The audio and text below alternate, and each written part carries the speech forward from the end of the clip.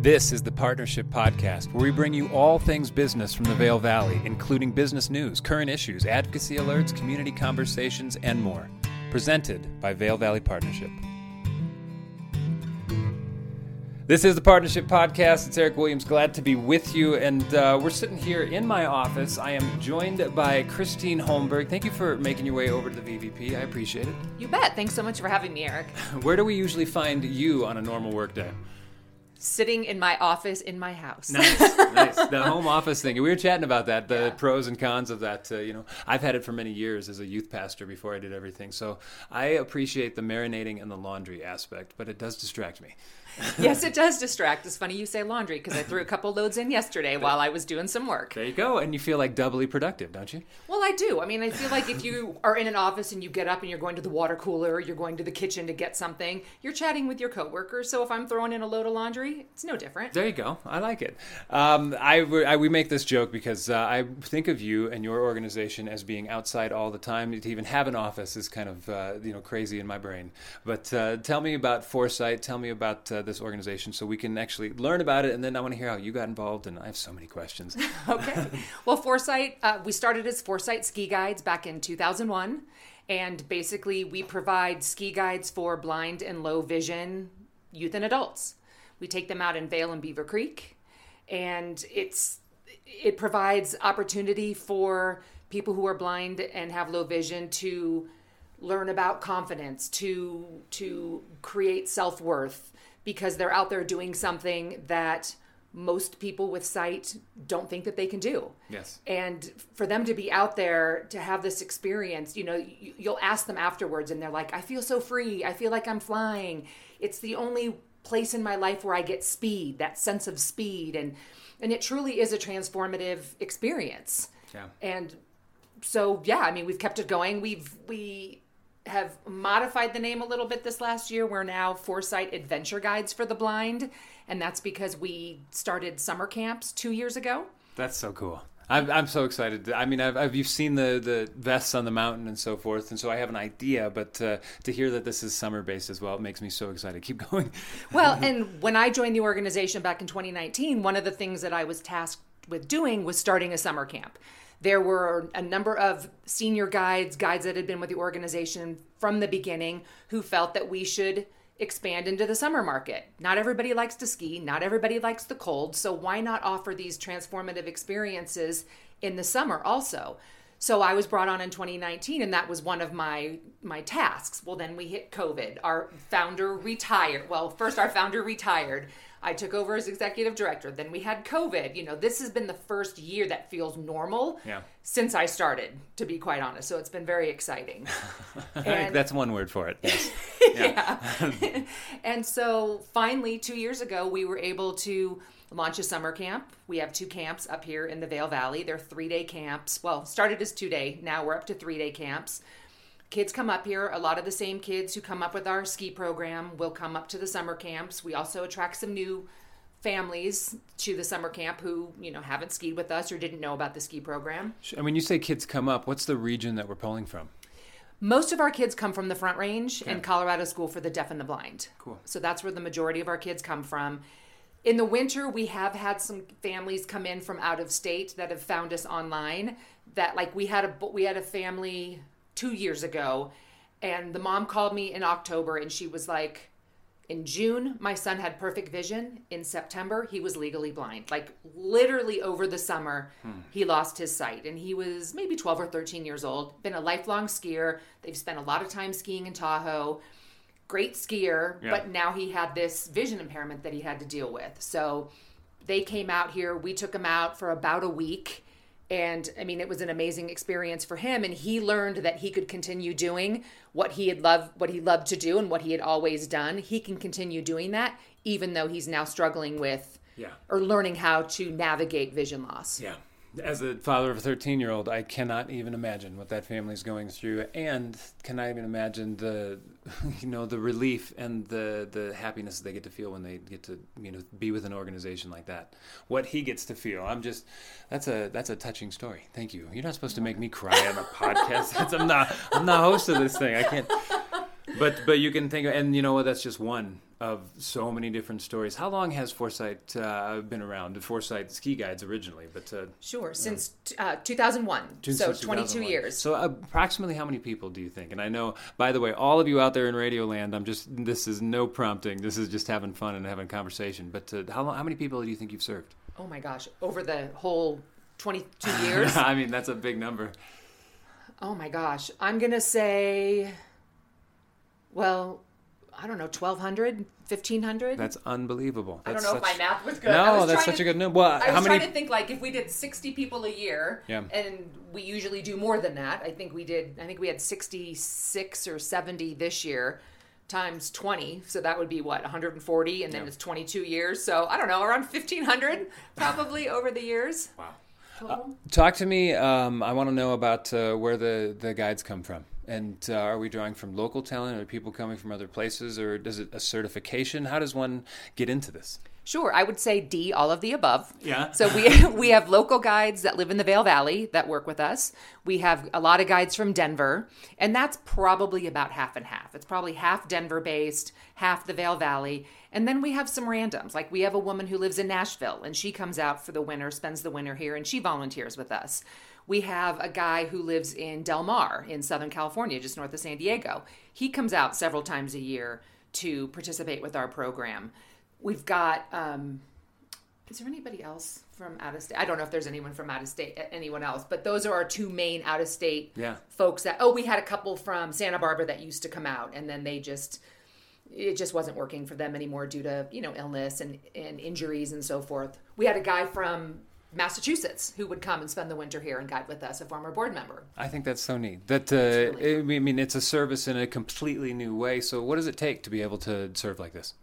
So for the ski program, you've got to be at least a strong intermediate or advanced skier, because safety is our number one priority. So Absolutely. You've got to be able to ski. You've got to be able to look around while you're skiing to make sure you're protecting that blind skier and the guide. If you are a shadow, the shadow is the person who skis behind the group, making sure that everybody is safe.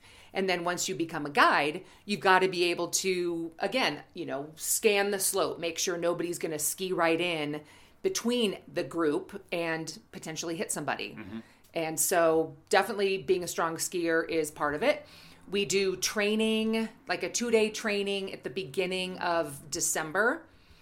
Bring everybody in and just do a refresher. We do a lot of role playing on the hill. I've done it, and I'm not a guide or a shadow, but I participated in it just because the more I know, the more I can explain it to people and recruit people. And then we ask for a 10-day commitment. We're getting a little bit, I don't want to say we're getting lenient on that, but when you have working people, when you have working people, like people who are full-time workers. No, I got it. Yeah, that's fair. Yeah. Who are wanting to participate, they work full-time. Yeah. So they can't always be up here Mondays and Tuesdays, which is when we host the school groups. Or, maybe they can only be here on a weekend. We try to stay away from weekends just because they're busier, but this year we skied many weekends because that's when people can get up here. Families are on vacation, people who are working during the week, blind people who are working during the week come up. Like that's when they can ski. So we are, we're trying to accommodate an individual schedule because really what we want is them here. Yeah. Because the experience that the guides get out of it is just as powerful as what we call them VIPs, visually impaired participants. So the guides are getting just as much out of it as the VIPs are. Yes. And so we want to be able to accommodate as many people as possible. That's cool that you recognize that and lean into that and what a service that is to both the guides and the participants. Summer camps are coming up June 19th through 21st and July 10th through 12th. Take me through a day in the life of, or a quick recap of what that might look like, because I'm hoping there's someone out there who's listening who knows someone who's visually impaired, and that's the connection they're going to make. Like, oh, this camp sounds amazing.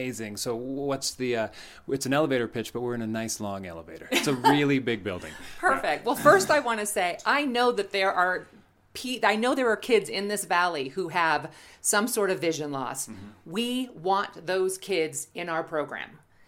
We operate in Eagle County. There's no reason why we cannot serve people in this county. I was approached by 2 people this winter who did not get back to me. Like, we want to serve people in this valley because we know they exist. Yeah. So that's my pitch right there. But the summer camp, 3 days, they come up. The first day this year we'll probably spend on Vail Mountain and just do a day up at Epic Discovery. We're going to hike. We're going to have walking mountains, do an 1.5 to 2 hour presentation where we're going to listen to bird sounds and do like bird sound matching games and animal agility jumping and things on the nature trail. Awesome. And and then the coaster and some Yeah. of the fun stuff. But it's also going to be educational because we want the kids to be learning things as well. Then day 2 will probably be horseback riding and then stand-up paddleboarding with a little bit of archery thrown in there.